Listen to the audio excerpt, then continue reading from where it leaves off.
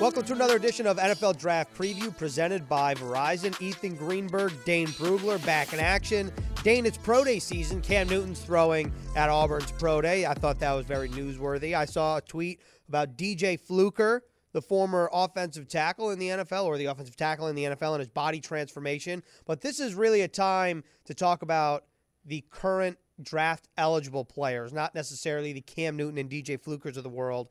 Before we dive into an edge-focused episode, I would say, because the Jets are always looking for some pass rush juice. What is the benefit from your eyes of a pro day, and what are you looking for? You know, the combine is in the past. This is really one of the last times that scouts can evaluate somebody in person. Yeah, and at the combine, it's a chance to see these guys move around, and that's essentially what's happening at the pro day, but it's a little more of a relaxed environment. You're doing it on your home turf. You probably slept in your own bed the night before. You're around your guys. So it should be a little bit more of a relaxed atmosphere for these players. And then, it's just a chance to see them go through the drills that you saw at the combine, both the testing and then the positional drills. For quarterbacks, it's throwing the football. For receivers, you see how you run routes and catch the ball. For linemen, bag drills, and for corners, pedaling, all that. It's a really important part of the process just to get a better sense for movement skills. And you also have a chance to meet with players. And a lot of teams will, show up the day before, take a player out for dinner the night before, or stay late, meet with some of the coaches, that type of thing. So, and it's a chance to talk with other people within the program, whether it's assistants, whether that's, members of the administration to find out more about a player, to get some more information. So there's a lot of benefits of a pro day. And, I know a lot of scouts that really enjoy the pro day circuit because it's a chance to get, they were on the road all fall and then, chance to go home to home base. Now in the month of March, they're back on the road again, getting a lot of work done, kind of the finishing touches on all these players, making sure we have testing numbers, verified measurables for all of the players. And you know what? The biggest benefit, I think, is for some of the lesser known players who weren't invited to the combine to get a chance. A perfect example, Central Michigan had their pro day last week, and it was well attended by NFL teams. But there were also a few other players from area colleges coming to the Central Michigan Pro Day to work out. One of them being a little-known offensive tackle from Northern Michigan named Jacob Witt. He goes and has a phenomenal workout. I talked to him yesterday. In the last week, since the Pro Day, he has talked with 25 teams. That's how good this Pro Day workout was. And without this pro day workout, nobody really has a good feel for Jake Witt. He was a high school basketball player, played basketball in college, decided to give football another shot. He played football as a junior in high school, tries to give football another shot at Northern Michigan. And he was a tight end as a junior. Halftime at a game late last year, they are ravaged with injuries on the offensive line. Midway through the game, they put him in a tackle. And so he's very, very young at tackle. But you know what? He's up to 302 pounds, and his workout was phenomenal at the Central Michigan Pro Day. So all of a sudden, Jake Witt from Northern Michigan, remember that name, he has a shot to be drafted in the later rounds because of the Pro Day and being able to go to a Central Michigan Pro Day that was a little more well-attended than some other Pro Days. Shout out to Jake Witt. Is that his Witt? How do you spell Witt? W-I-T-T. Yep. W-I-T-T. Shout out to Jake Witt, crushing it at the Central Michigan Pro Day, although he's a Northern Michigan guy. And as I looked up, as you were saying that, Wildcat Willie, the mascot in Northern Michigan, that's got to be that's got to be a top 3 mascot name itself, I think. But you got to be well-versed in your mascots, right, Dane, considering you watch tape from like D1 to D7? Yeah, there are definitely some fun ones once you get to Division 2, Division 3. It's funny how many logos look like very similar to NFL or Power 5 logos. Just the shading of the colors are a little different. The mascot's a little different. My favorite is when you're watching tape and there's a bounce house just on the other side of the end zone, or you on the other side of the goalpost. It's just houses it looks like a high school field. But you know what? That's one of my favorite parts of the process is I get tips from scouts. But hey, this D2 player, he's got a shot. He's a pretty good player. And so, okay, let's fire up the tape, see what we got here. And it can be difficult at times going up against that competition. And in a case like Jake Witt, he is brand new to the offensive tackle position. And when I talked to him, he told me, look, some of the tape is silly. So, I mean, he knows. I mean, he's realistic about it. But you know what? You want to see progress. You want to see him get better. And he certainly did that. And with that type of pro day, with the type of numbers, he had a 37-inch vert, 10.3 broad, the big-time numbers for a 300-pounder. So all of a sudden, he's on the potential draftable radar now. Okay, so before we move on to discuss this edge class, throughout all your years of studying tape, that includes, if I recall, high school soccer tape. I think it was Jacob Harris. Is that right? Yeah, is that his name? Central Michigan. Good memory, yeah. Okay. Or Central Florida. Central Florida, Central Florida. Okay, so is Jacob Harris's high school soccer tape like the strangest or most unique tape that you've watched throughout your time doing this? Yeah, that's guy. What a pull by you. Yeah, that's it's got to be, yeah, because that's something that happens very often. Obviously, is having to look at high school tape to get or soccer tape to get a better idea of how a player can move and the type of speed and coordination that he has. But you know what? That's we just saw a Super Bowl with a left tackle who had not played any football before he was drafted by the Eagles, and Jordan Mailata. But he had some pretty impressive rugby tape, and his workouts before the draft were just good enough that the Eagles said, hey, let's throw a dart. Let's see what we got here. And a couple years later, looking like a pretty smart pick. I'm getting Ted Lasso vibes. I've just started Ted Lasso, so I'm getting like Lasso vibes between a football guy watching soccer tape, just like Ted, a football guy coaching soccer or football in London. So are you a Ted Lasso guy? Have you watched it at all? Not yet. Maybe this summer is when I'll finally get to it, but yeah. All right. I highly suggest it. Okay, do you? Okay. Okay. Yeah, I do. I've only heard good things. It's a breeze. Yeah. It's a breeze to get through. It's easy to watch, the 30-minute episodes, and it's just like, it's heartwarming. It pulls at the heartstrings. It makes you laugh. Like, I don't laugh out loud at a lot of TV shows. I'm like audibly laughing watching this show. And Matt Sitkoff, our technical producer, says, highly recommended, all capitals, like 1,000 exclamation points. So let's bring that same energy to talk about this edge group. And headlined, I would say, by Will Anderson, probably not an option for the Jets at 13, as the Jets right now own the 13th overall pick. And I want to use a mock draft of Daniel Jeremiah's as a launching pad to discuss this edge group. He has the Jets not taking an offensive lineman in his latest mock draft. He has them taking Nolan Smith, the Georgia edge rusher, who I believe it was DJ said has like a similar body type to Hassan Reddick when he came out of college. So what is your what's your analysis, I guess, on Nolan Smith, and how do you think he would fit the Jets at 13? Big fan. Before the combine, he was my number 19 overall player. So I thought he was a top 20 guy going into the combine. And that was him coming off an injury. He had only played 8 games as a senior, and then he had pectoral surgery. Weren't sure what he was going to do at the combine, and then he goes out there and clocks a 4.39 in the 40 at 238 pounds. So, the testing looks great. The pro day, he did positional drills, didn't do anything else, just stood on his combine numbers. But this is a dynamic athlete. He's loose. He's flexible. Really twitchy with his redirect. They didn't ask him. A lot of people will point to the production or lack thereof as maybe a reason not to draft this player, but you have to understand how he was used in that Georgia scheme. He was a 3-4 linebacker and asked to do a lot of reading, dropping, reacting to what the quarterback is doing. So he wasn't a guy that just pinned his ears back and got after the quarterback. So it wasn't allowed to do that. That's not what he was asked in that scheme. So I think that even though, yes, he had, I think, only 11 and a half career sacks in 4 seasons, there's a lot more meat on the bone.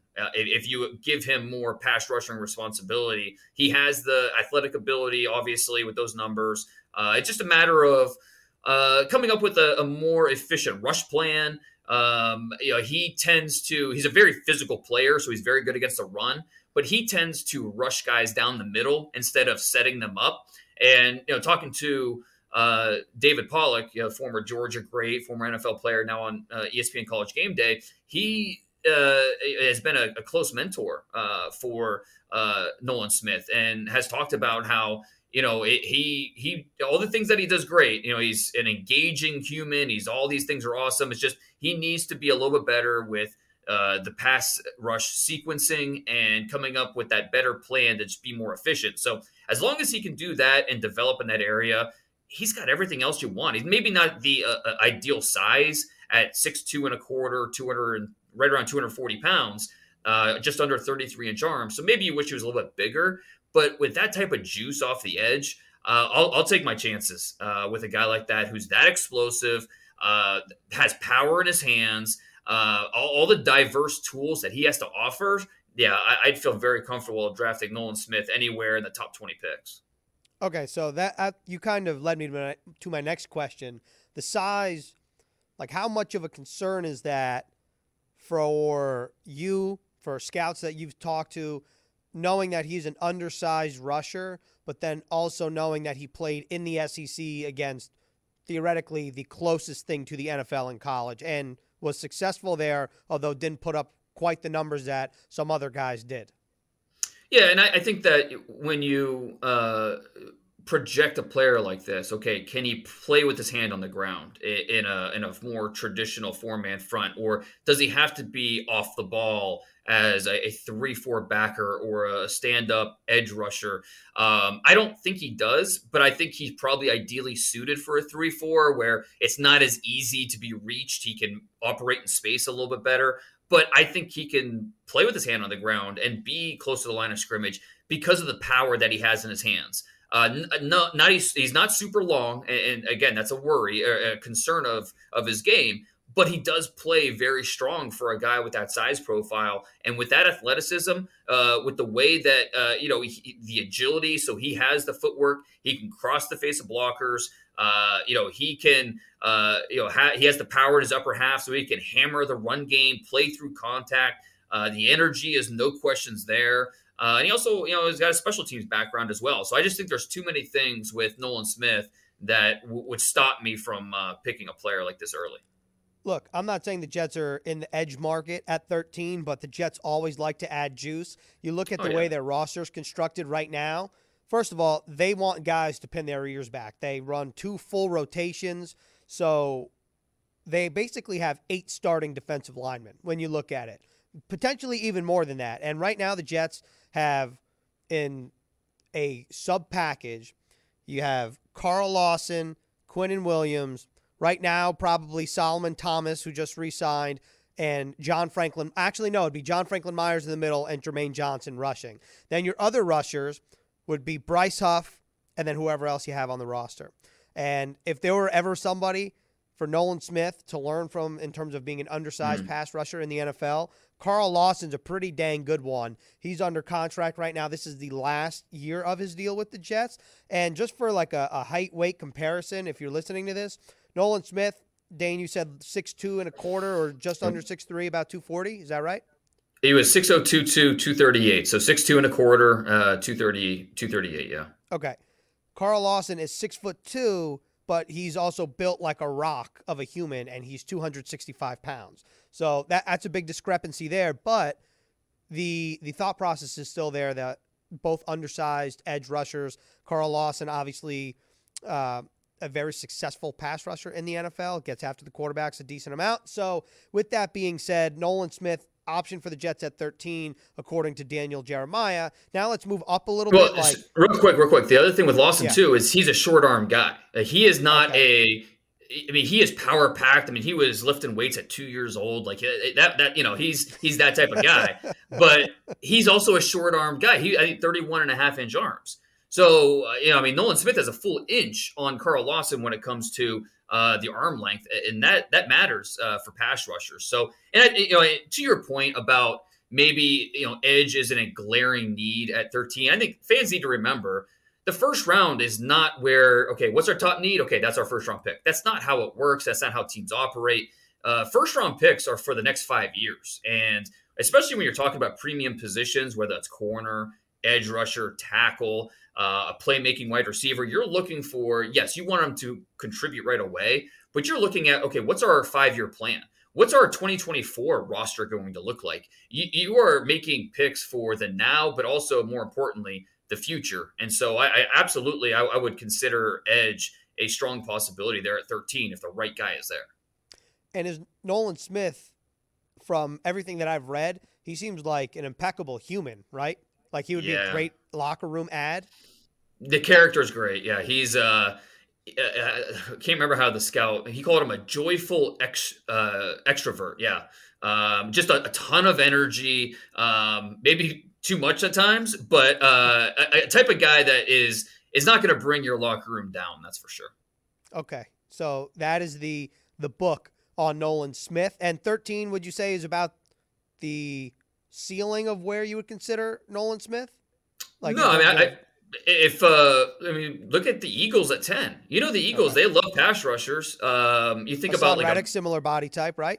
Brandon Graham, you know, like Brandon Graham's not a big edge rusher. So I don't think that they'd be scared off by Nolan Smith's lack of elite size. I think that somewhere in the top 10, Nolan Smith's definitely a possibility. I think in my last mock draft, I had Nolan Smith going 12 to the Texans. So I think, you know, once you get past the first 7 or 8 picks, that's where I think it becomes realistic that Nolan Smith could come off the board somewhere, you know, between pick 9 and then pick, 18 or so.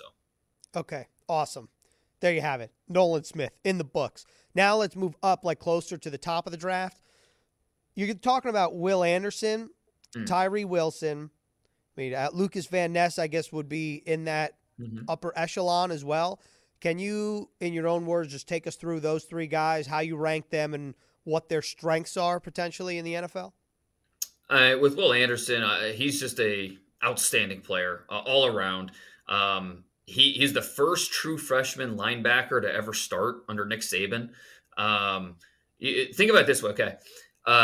In the history of college football, it's a lot of players, right?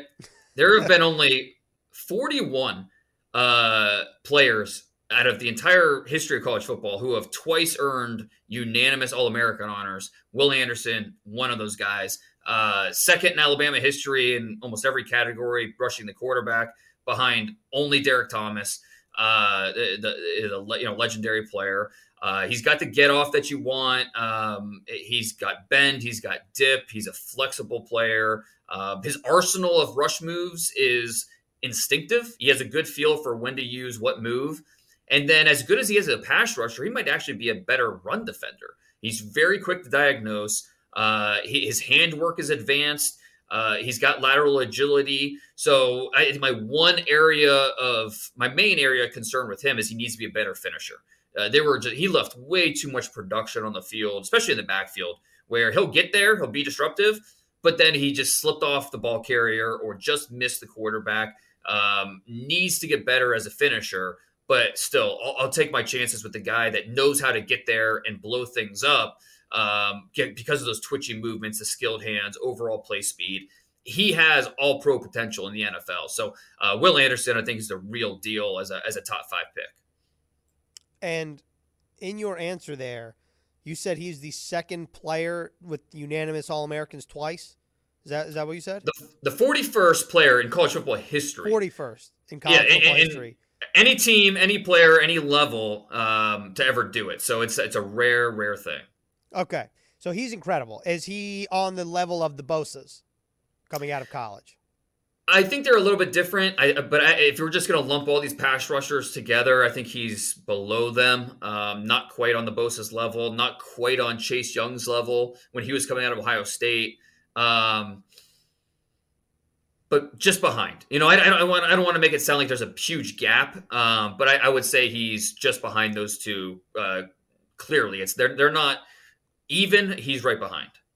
Also, correct me if I'm wrong, but I feel like when the Bosas were coming out of college, Chase Young, everyone was talking about how advanced their hand movements were, and that I think has something to do with the program, not necessarily the player.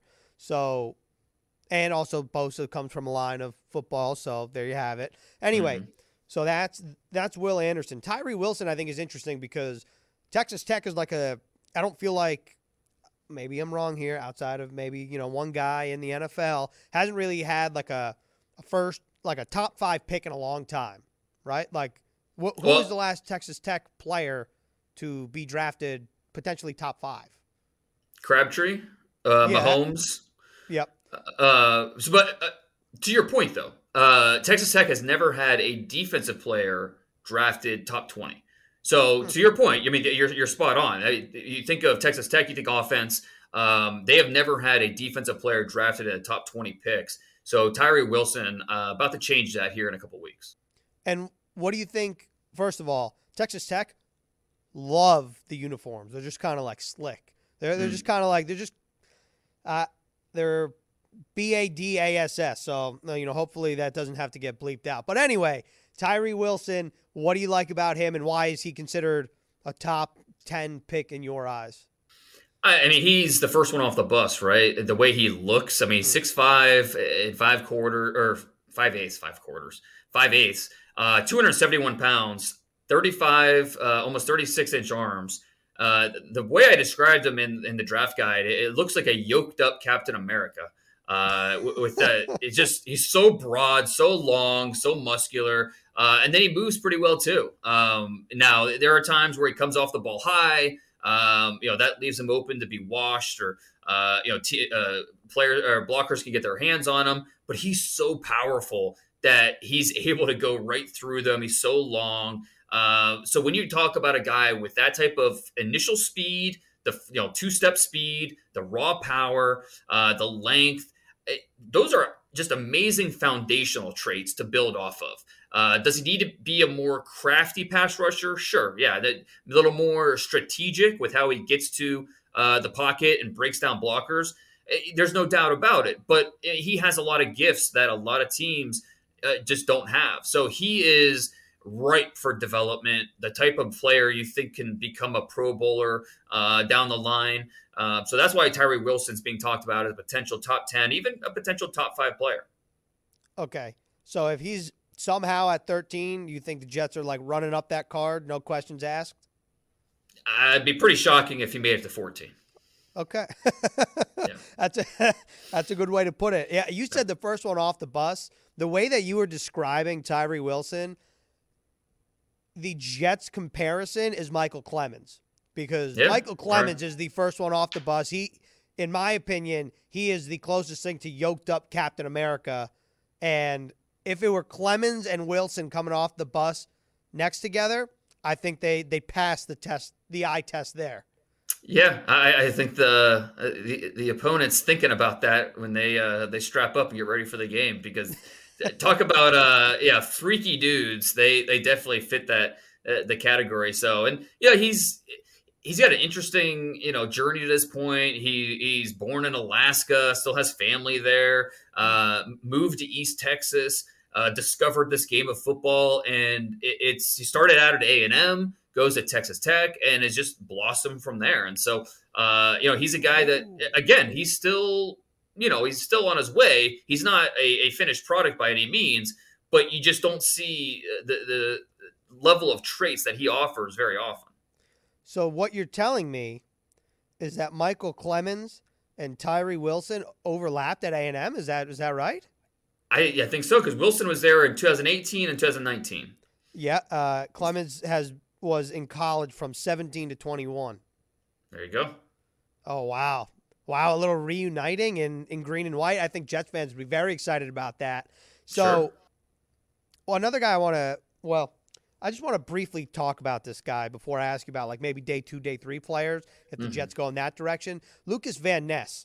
So, freaky athlete out of Iowa.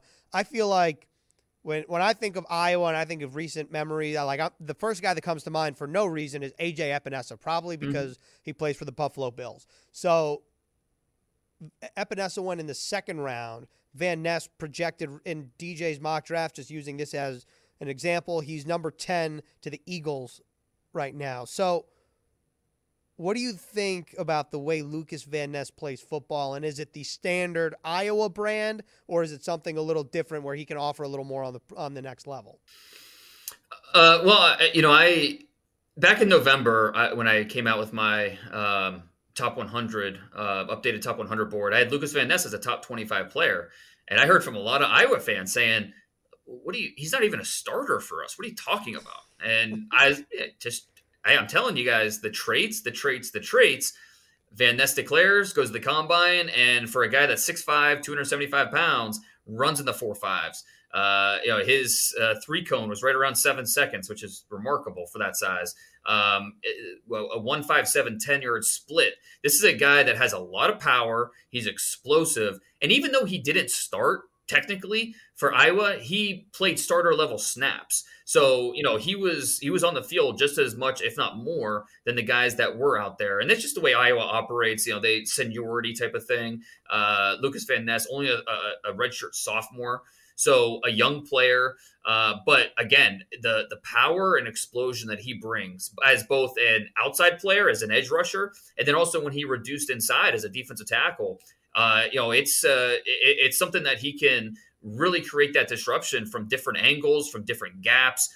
He can make plays versus the run. And he faced some pretty good offensive tackles in the Big Ten, talking about Peter Skoronski at Northwestern, talking about Ohio State's tackles with DeJuan Jones and Paris Johnson. So, this is an ascending player. I think the way I described him was, if you draft Lucas Van Ness, you're getting Leo DiCaprio right after Growing Pains, right? He hasn't hit Titanic yet, okay? He's not a global sensation.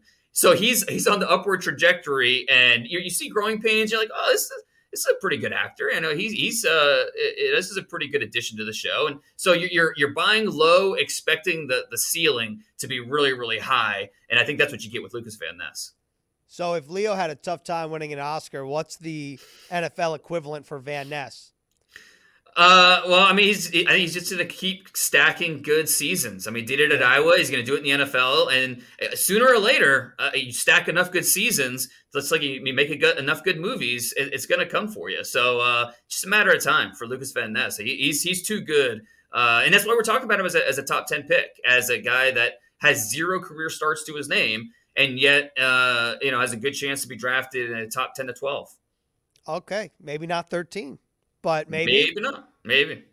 All right, we'll see what happens. Before we let you go here on this episode, I just want you to have the floor and kind of talk about some guys that you like, whether that be trait-wise, whether that be fits for the Jets at edge, day 2, day 3, like anybody that you think could be a fit, anybody that catches your eye, and anybody that you think, you know what, maybe you should just keep an eye on this guy, similar to your Northern Michigan guy. He's a little more well known than Jake Witt, but B.J. Ojulari from LSU. His older brother is playing in New York for that other team. Bring B.J. to the Jets. He's like his older brother, a little undersized, 6'2.5", 250 pounds, but really long. He's got those long arms. Talking to a Southeast scout, I asked him if Nolan Smith is probably the best character guy in his region, because that's fully what I expected him to say. And he said Nolan Smith would be number 2, right behind Ojulari. So this is another guy that checked the box for the football character, the personal character. He's just got a really intriguing combination of get-off quickness, closing burst. He can win with his hands. He'll throw out a ghost move. He likes to get after the quarterback. And maybe it's because he didn't do a full workout at the combine, but I'm a little surprised he doesn't have more buzz.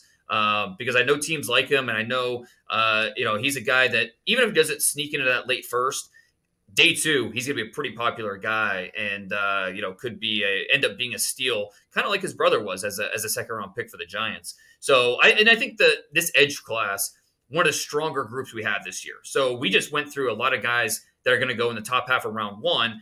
But in the second round, third round, there are a lot of names, and teams stack these guys differently based off of what they're looking for. A guy like Will McDonald from Iowa State, 6'3.5", 240 pounds. So he's undersized, but a freaky athlete, really long, 35-inch arms. He's got that stretched out, rangy frame, but has a lot of agility, has a lot of joint flexibility. So he can win different ways, but you worry about him, okay, as a run defender, can he hold up? so we can keep him on the field, or is he going to be a pass rush specialist for us? That's why we're talking about Will McDonald as probably more of a day 2 guy. And we could, there's literally probably 10 pass rushers that are going to go in the top 80 picks, top 100 picks, because it's just it's a premium position first and foremost. And then this draft class has a lot to offer in terms of depth at those key positions, both guys that are maybe more base ends, whether it's a Dylan Horton from TCU or a Keon White from Georgia Tech, or if you want your undersized edge rushers like a B.J. Ojulari or even like a Derek Hall from Auburn. So I think this draft of pass rushers has a little bit of everything for each scheme and depending on what you want. That's a great way to put a bow on the Edge episode here on NFL Draft Preview presented by Verizon. Dane, thanks a lot, as always, and we'll talk to you next week. All right, thanks, Ethan.